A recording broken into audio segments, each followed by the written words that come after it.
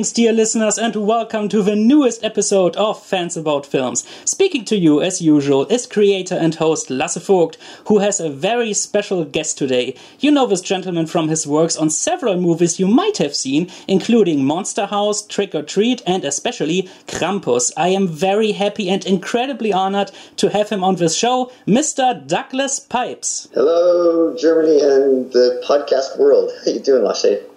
I'm doing amazingly. How about you? I'm well. You might need to give me a very slow pronunciation of your name so I get it right from here on out, because I know I just mangled it. No problem. Lasse Vogt. Lasse? Yes, it's a Swedish name. I have very dear friends that are Swedish. My dearest friend, his wife is Swedish, and so my sort of half-nephews are both half Swedish. Oh, amazing. Maybe you should tell the listeners what exactly you are doing. Yeah, so I just finished a movie called The Babysitter on Netflix, which is a really fun, entertaining, wild comedy horror movie that I recommend fans of comedies and horror movies checking it out on Netflix. Great, we will talk about that one a little later, I think. So, I discovered you and your work through the 2015 Christmas horror comedy movie Krampus, which I enjoyed immensely, and I also really dug the score, and so I found you and your work. I actually reviewed it on my score blog, and you retweeted the review, as I recall. And that was a great honor for me, actually. Well, it's an honor to have people take the time to listen to film scores and to talk about them and to promote them to the film score community. It's something that I'm very grateful for the friends out there that do take such an interest. So thank you for the review. and thank you for retweeting it. That's always great. I actually had that a few times right now, so it's going good, I guess. Maybe we can start our little interview here with how did your career actually start? So when I graduated from high school, I took all my money and bought a synthesizer, joined a band, and while I was in that band, I was approached to do a film score for an independent film, and I really enjoyed it, and I did a couple of those, and I wasn't crazy about my composing technique, so I went to university to study composition and orchestration, not film scoring, but actual orchestral composition and orchestration, and from there I started taking student films to get back into film scoring, and I did some studies at UCLA film scoring, and overseas I studied in London and Paris for a year. And when I came back, one of the people that I had done his film scores, Gil Kenan, he graduated and got an agency out in Hollywood and landed a big film called Monster House, and he did an incredible thing, which was to bring me on as his composer on his first film, which became my first film. And from there, things just evolved. It was an incredible experience. Yeah, that sounds great. I think a lot of people discovered you and your work through that movie. I watched that movie just a few years later for the first time, and I enjoyed it a lot. It's a very good movie, and it's a very good score.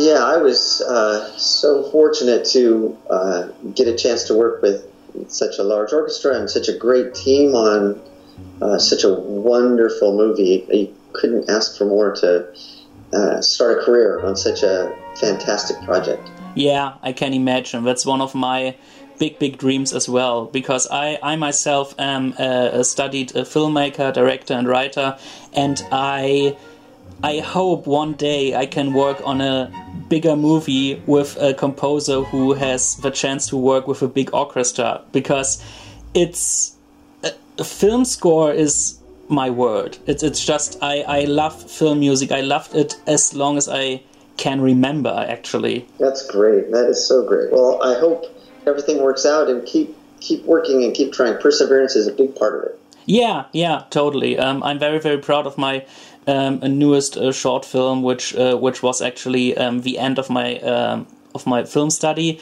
And I had the chance to work with a musician from Berlin. We never met personally. We just pretty much discovered each other through the internet. And so I gave him the job to score my short film. And that was just all done online. And he did it all by himself. And it was actually for a 30-minute short, it was actually a pretty long and kind of complex score. And I was so proud when he sent me the tracks. I listened to them and I started crying.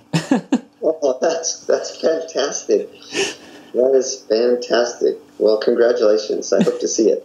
Oh, thank you. Yeah, it's currently available on YouTube. I'm thinking about putting it on with English subtitles. It's a sweet little movie about a film critic, actually.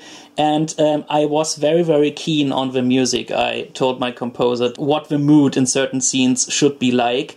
And he adapted it very, very well. And I was very proud that he wrote such a large score, because a lot of student filmmakers don't take that much care of it. But I'm a guy who goes nuts over details, and that's pretty much my thing. And a few years ago, I started reviewing film scores on a professional level, as professional as I can do. And it works out very well. Just today, I finished my Thor Ragnarok review, which went online. And the next one is going to be the Justice League score, which I'm looking forward to listening very closely. Great. Yeah, getting back to your relationship with the composer on student films, I actually go in to teach or give lectures on some film making classes. I've done this a few times, and it's always interesting that the filmmakers in film school, they have so much going on that some of them don't think about music until the very end, but they forget that the composer is also oftentimes in these situations, might be a music student at the university or something, but they need time too, and they're in finals and all this stuff. So if you're a filmmaker, you should start thinking about music at the very beginning. Even if you don't have something to show the composer, you can certainly start figuring out who your composer is going to be and start talking about things. And the more time you give your composer to get in the world of what you want, the better your results will be. Yeah, I know exactly what you mean, because I actually have a certain type of music in my head while I'm writing my scripts. So I start with music pretty much from the very beginning. So that of course helps. And while I'm shooting the scenes, I already have in mind how the music is going to be, or if there isn't supposed to be any music at all. So that certainly helps when I am working with my current composer, Oliver Seidel, who did an amazing job scoring 2 of my films. So yeah, I can tell him here's going to be music and this has no music. So yeah, that's certainly helpful. But you nailed it right there. Yeah. So your newest movie, it will be on Netflix, and it's called The Babysitter. Can you tell us a little bit about that project? Yeah, it came about a little bit before last summer. It was I was shown the movie. I'll give you the quick answer, but I was put my hat in the ring on it, and then I was shown the movie, and I had watched it without knowing anything about it, and was absolutely floored by it, because it's really fun. It's very entertaining. It's visually there's so much there to grab hold of, and McGee Styles just has so much electricity. And there are some twists in there that are really, really grab you. So I was very excited to work on it, and worked on it over the summer. And it just came out in October. And I sure hope a lot of people see it, because I think it has a lot to offer people who like to watch horror movies that are fun, wild, entertaining rides. Yeah, going off from the trailer, it looks very entertaining. I immediately caught onto it, and I tweeted like, "Is there going to be a score release?" Because I saw that you did the music, and then I think you responded about it that there might be a chance, but it's not very likely. So we will see about that, I guess. Yeah, there are a lot of songs in the movie. There's a lot of score in the movie, but I also know that it takes a lot to get a score release out in certain situations. So hopefully, if there's enough groundswell and there's an opportunity to do it, I hope we can do it. I will certainly keep pushing for that if we can. Yeah, I myself can't wait to actually watch the movie. Yeah, from the trailer it looks very, very fun. What exactly was your approach for the score for that one? It's a coming of age story that has a horror comedy in the middle of it.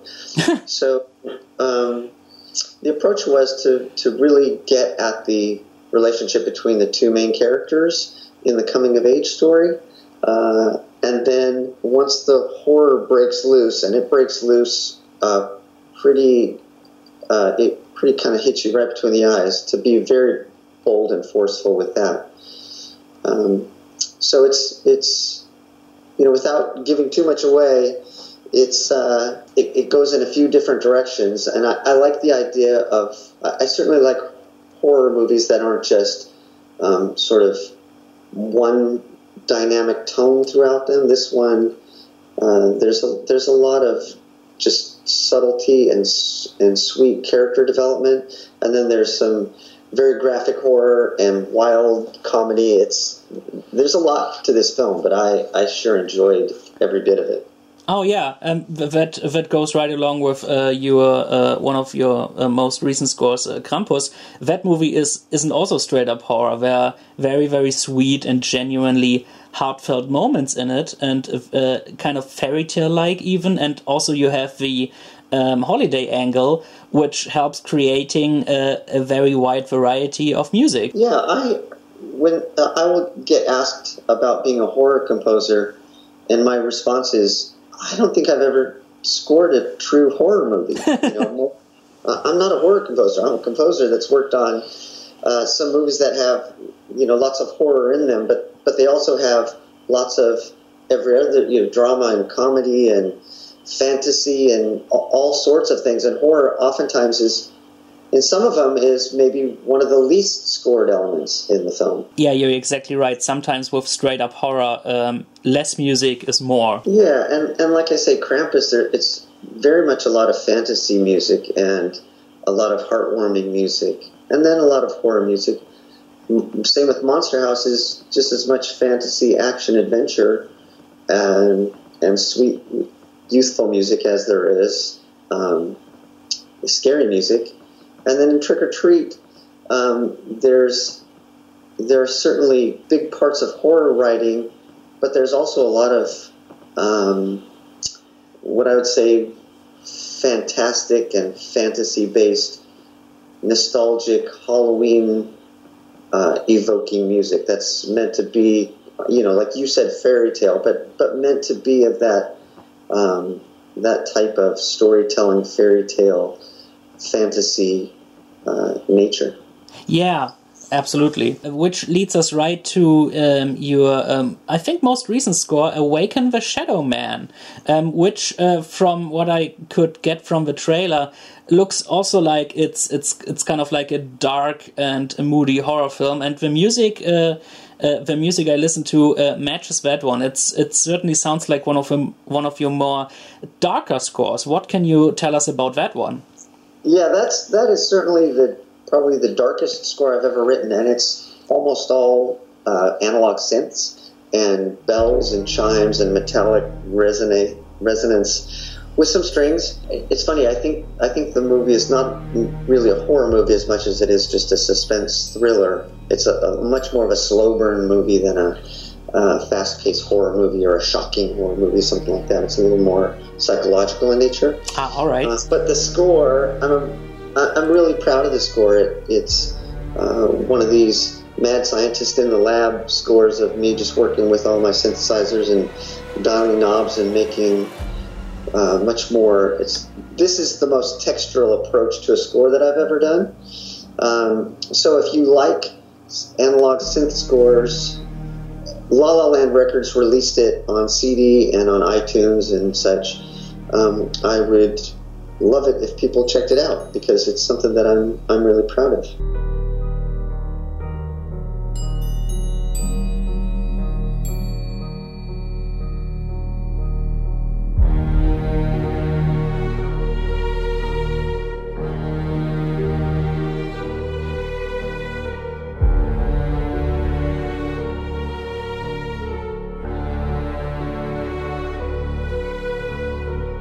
Yeah, that would be great. I mean, given that Jonathan Broxton pretty much reviewed all of your bigger scores, and he's a big fan of your work, as I recall, I'm sure he will get to it at some point if he keeps an eye open for that. Yeah, I understand that this was a very, very, very micro-budget film some friends of mine made, and it was an opportunity for me to, as a composer, to branch out, to do something different and in a style that I don't normally get called on to do. So I certainly wanted to do it. And I understand, with John and such, that they tend to review higher profile films. Mm-hmm. Yeah, I would love it if you did.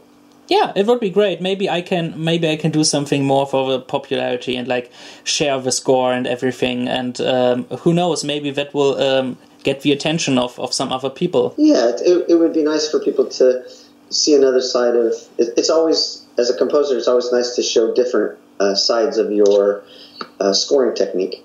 Yeah, certainly. So you have done some animated movies. You have also done, of course, live action stuff. Is there a big difference when it comes to approaching those scores, or how exactly is that for you when it comes to your working process? Well, one thing with animated scores is they tend to have music throughout because the entire world is fabricated. So generally there is more music in an animated film, and also animated films take longer to make, so you do get a little bit more time with them as you work on them. I was fortunate on Monster House to get to work on that throughout the whole process, even in the very earliest days. And what's interesting in the case of some animation films is you work on it well before the animation is complete. And so from a composer standpoint, one of the things that sort of drives your compositional choices is the pacing, obviously, and what's going on action-wise or dialogue-wise or drama-wise, but also just the colors and just the nature of what you're seeing. And in animation, sometimes you don't see the final picture even before you're done. And I know there are scenes where I've worked on an animated film and then I think, oh, wow, that came out a little darker than I was anticipating, or that came out a certain way, or, hey, there's something on the screen I didn't know was going to be there.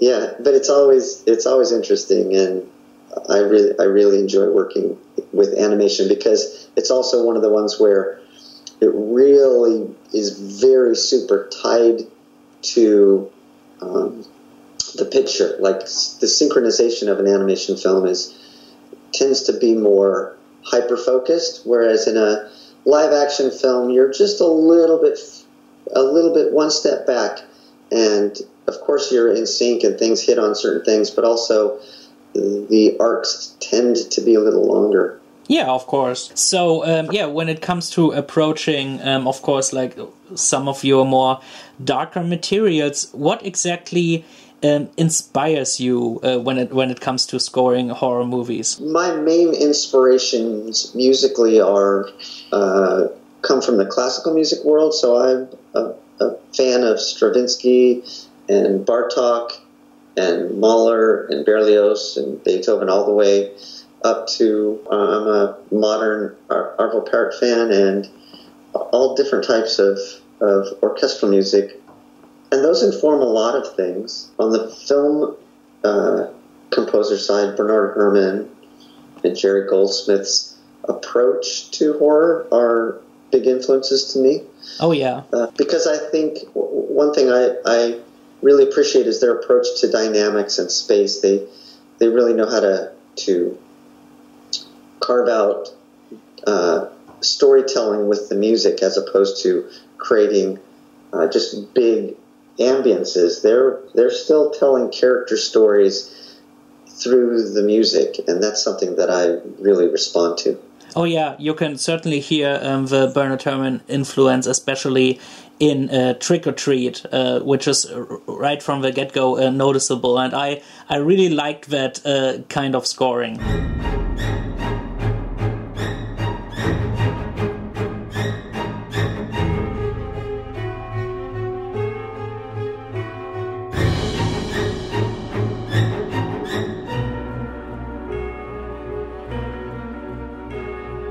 That is an absolute, flat-out, unashamed homage. There's no two ways about it. That's the thing with Trick or Treat is Halloween means a little bit different to everybody, and as you go through life, it means something different to you each year. And the same with horror films and such. So that was sort of just a nostalgic nod to Bernard Herrmann and how his influence has been to me throughout the years.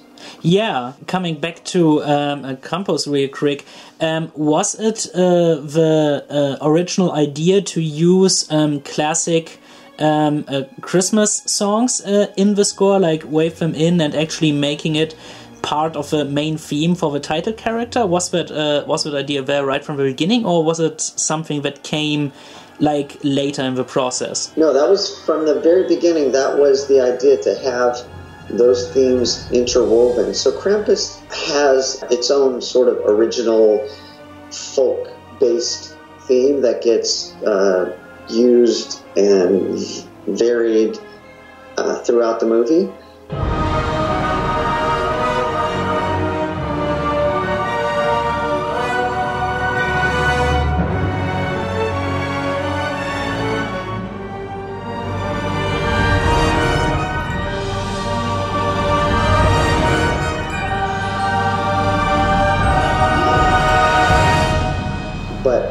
But also throughout it, there are fragments and mutations of standard Christmas themes to give a sense, depending on the scene, either a very sort of straightforward, you hear it straight through, or in some cases it's just subtle, almost subliminal idea of the Christmas holidays, either through melodic fragments or instrumentation choices, Christmas jingle bells and other Christmas bells and chimes. Indeed, and that mixture works very, very well. It's great to listen to that score and discovering every little reference. I had a lot of fun picking it out and was like, oh, there's that classic song and there's that one, and it's great to hear those spooky and sometimes even terrifying variations.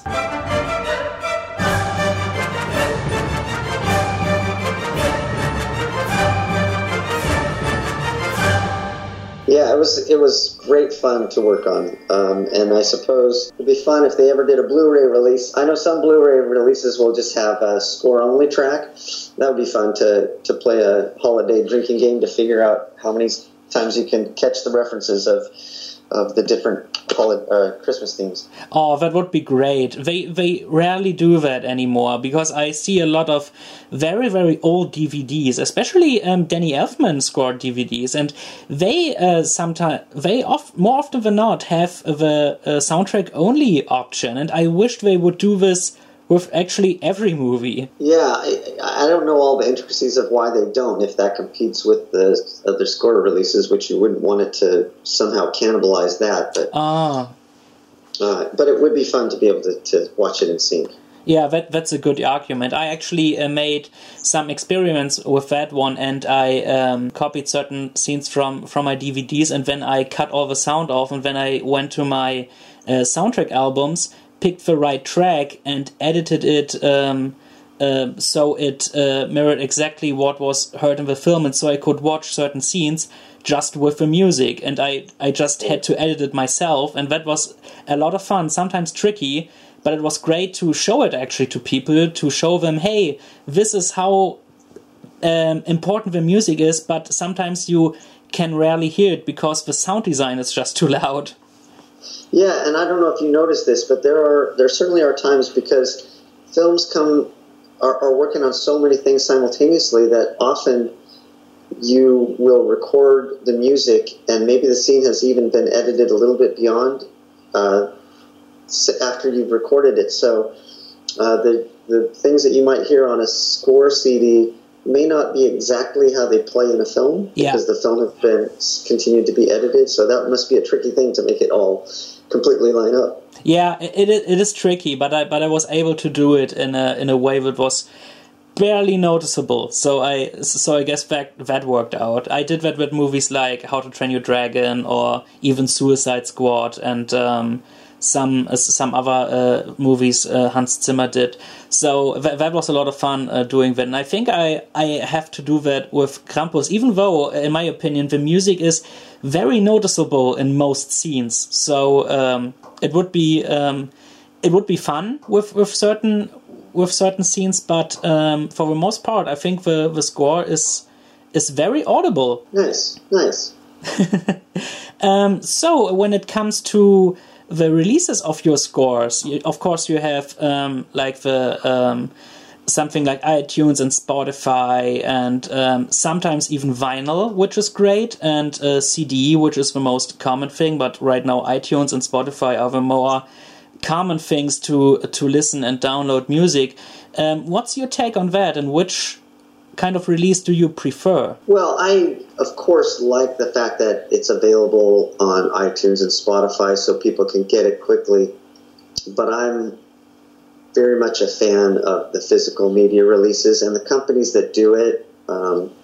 Waxwork Records have released Trick or Treat and Krampus, and there's a lot of work goes into that. They're so great and fantastic, and how much loving care they put into it. And La La Land Records and Varese Sarabande have released my scores on CD, and they too put so much care.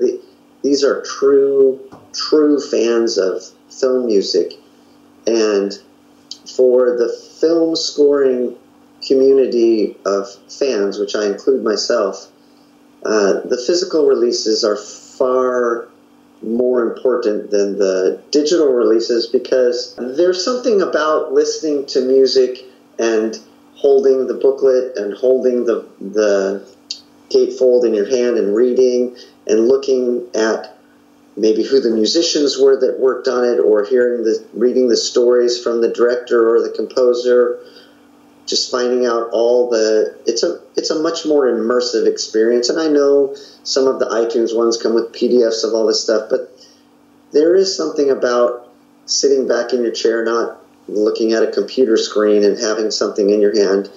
It's even similar to, I have a Kindle and I read books on a Kindle, but there is something about holding the printed book in your hand too that is a immersive experience. Yeah, I know exactly what you mean. I prefer the physical release way more. Whenever I can, I get the actual CD, which is just a thing. And I have a big collection, and I actually have I think all of your scores that are on CD I actually have. I have Trick or Treat, Monster House, and Krampus. I have all of them on CD, and it's just great to see them lined up. Yeah, I think that's so much better. And when I don't have the other choice, I of course will buy stuff on iTunes.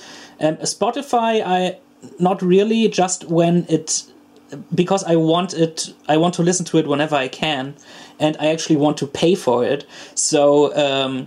That's actually something I prefer. CDs all the way. Yeah, and I think the pendulum has swung back to where it seemed like for a while people were so worried that all of physical media was just going to go away, and now we're seeing a return, especially a huge return of vinyl. And I would imagine even CDs will start to make a comeback in a few more years, where they become once again things people want to have collections as opposed to just a hard drive. Yeah, I'm sure. Let's hope that gets even better now from as we speak. What do you think is, in your own humble opinion, your best score? You're asking a parent who their favorite child is. You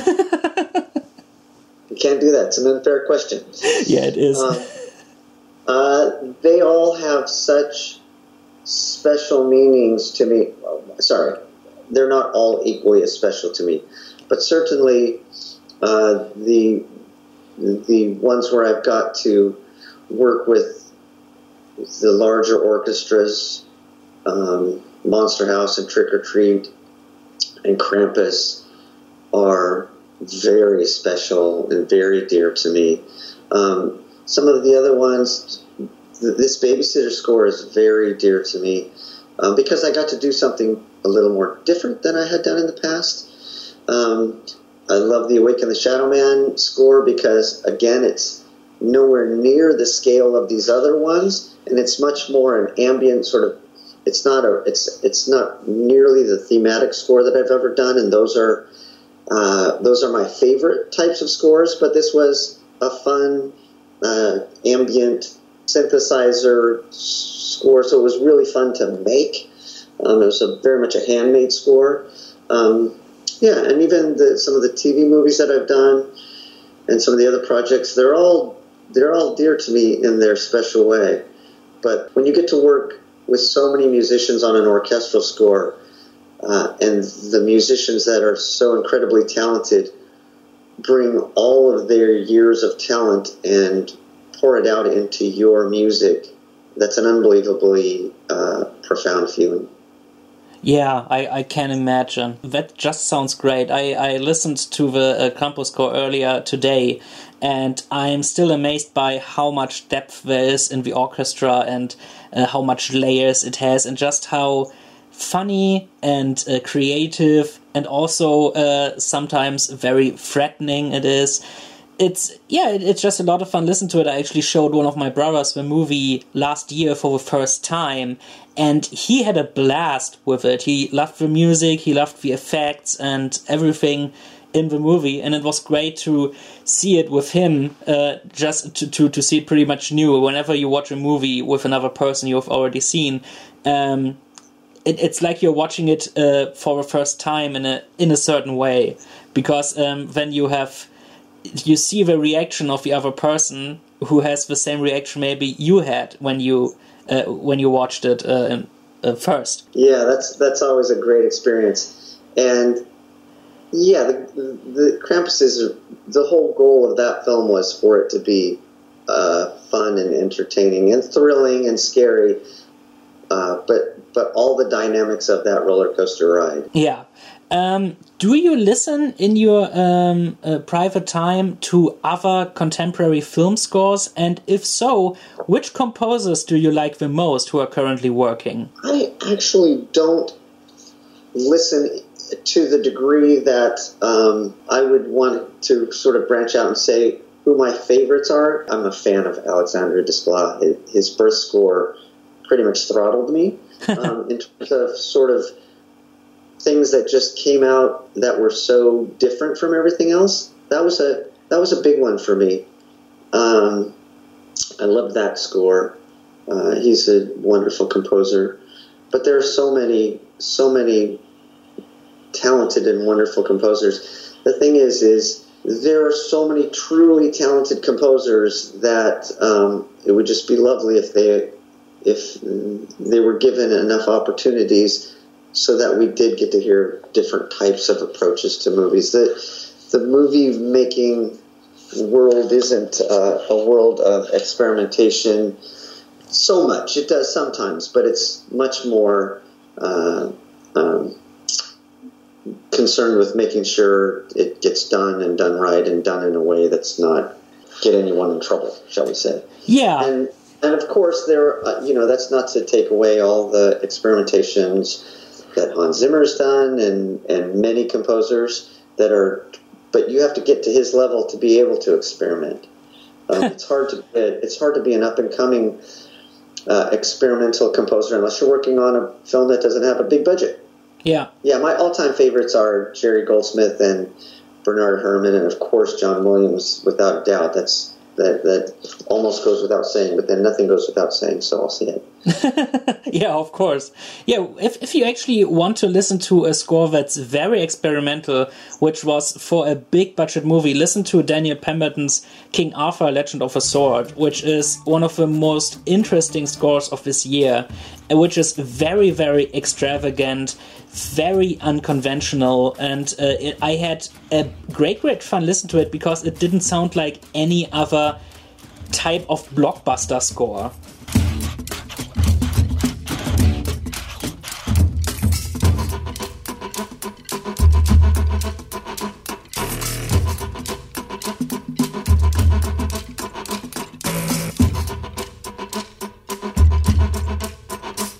I'll check it out because I do like to hear.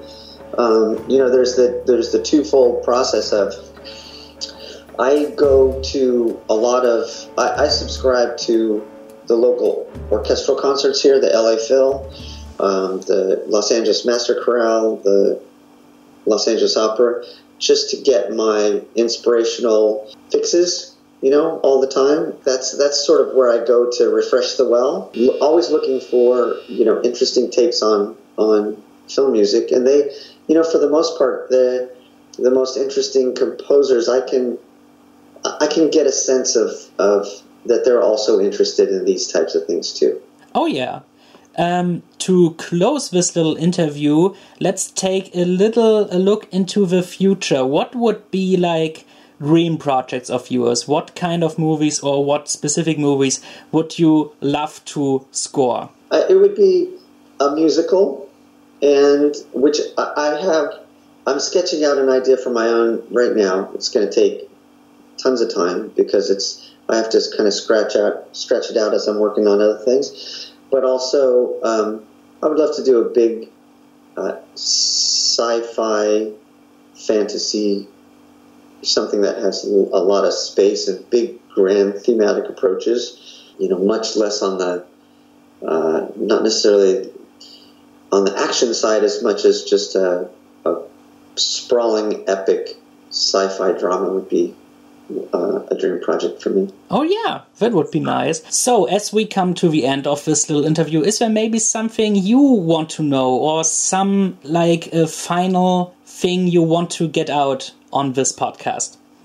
Well, yes. I would like to ask you what I'm going to play the interviewer for 1 second here, but what was it that got you hooked on film scores? Was it a specific movie, a specific film score, a specific, you weren't used to orchestral music and then you heard something and that sort of opened windows to your mind? What made you become such a fan of film music? Well, that is actually quite easy to answer because my family works with classical music. My mother is a trained musical singer. My father works as an opera singer. So I grew up with that kind of music. But my first hook on a film score was actually the score for Chicken Run, composed by Harry Greggs Williams and John Powell. When I watched that movie, the score just hooked me, and I was like, hey, this is very, very good music, because before that I, of course, watched a lot of the Disney musicals, but that musical approach was always a little different, and I just loved that kind of colorful orchestration those two composers did with Chicken Run, and that one brought me to film music, and shortly after I watched the first Harry Potter movie, and Harry Potter and the Sorcerer's Stone was the first score CD I got as a present, and from then on out I started to become a collector.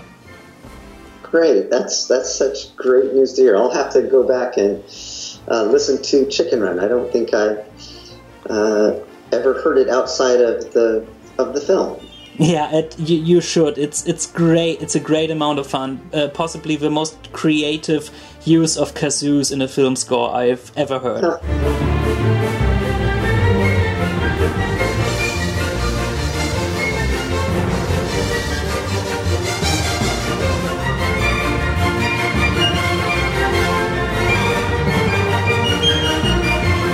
That's great. I think I may have watched that movie on a plane, which is a terrible, especially when it came out, a terrible way to watch a movie. So I'll have to revisit that. Yeah, you should. The movie is great and the score is just amazing. As we come to an end now, let me just say I am incredibly thankful that you were able to do this so quickly after I approached you about the idea of being a guest on this podcast. I had a great amount of fun talking to you and getting a little insight on your working process and what you do and what your mindset is when it comes to your project. I also have to say big greetings from podcaster Ian Crabb. He is one of the hosts of pretty much the best soundtrack podcast that is currently on the internet, Sideshow Sound Theater, and I am actually a co-host on episode 90, so check that one out. Check the whole soundtrack podcast out, Sideshow Sound Theater. They are amazing guys, and I want to say from him, he is a big fan. Oh, thank you so much. Tell hello to him as well. I will. So, in conclusion, thank you so much for your time, and let me ask you, where can people find you on the internet? So I have a website, which is www.douglaspipes.com. I'm on Twitter @DouglasPipes and Instagram @DPipes, and also on Facebook as Douglas Pipes. Great. And where can people find your work? So my film scores are available obviously on iTunes and Spotify and such, but also through La La Land Records, Varese Saraband Records, and the vinyl is at Waxwork Records. And I also have done, we didn't speak about this, but I'll give a quick shout out to Waxwork has a subdivision called House of Waxwork, and it's Waxwork Comics. And they release comics with a 7-inch vinyl, and I did a track on Volume 1, which came out a few months ago, and another track on Volume 2, which is coming out very soon. So check out, if you're a comic book fan and vinyl collector, check out Waxwork Comics. And that's coming out soon via Waxwork Comics and Waxwork Records. Awesome. So people, get on that, buy that. It's worthy, trust me. So, in conclusion, thank you so much for doing this, for being a guest on this newest episode of Fans About Films. I hope you had some fun as well. So, anything else you want to tell the audience before we say goodbye? I just thank you so much, and thank you for having me on the show, and really appreciate all the people who help support film music. It's really great. Oh, thank you. And thank you so much for being just one of many, many great composers and being an inspiration for so many people who love to listen to this kind of stuff. So, dear listeners, that was it. My first professional interview with a real professional composer. I hope I did well. I hope this won't be the last time I can do this. Thank you so much again for being a part of this. This was Fans About Films. You can find me and all my work, of course, on Facebook, on Twitter, on YouTube, channel name The Deppard, or if you just type in Lasse Vogt, you can find all of my short films, all of my comedy bits, all of my film reviews. Most of them are in German, but hey, you know. And my professional score reviews you can find on my blog, scoregeek.wordpress.com. They are, of course, all in German, but you can run a translation program over it. So it's no biggie. It got retweeted already a few times, and I'm very proud of it. Thank you so much for listening. And Mr. Douglas Pipes, thank you again for being a guest on here. Thank you. And we say good night.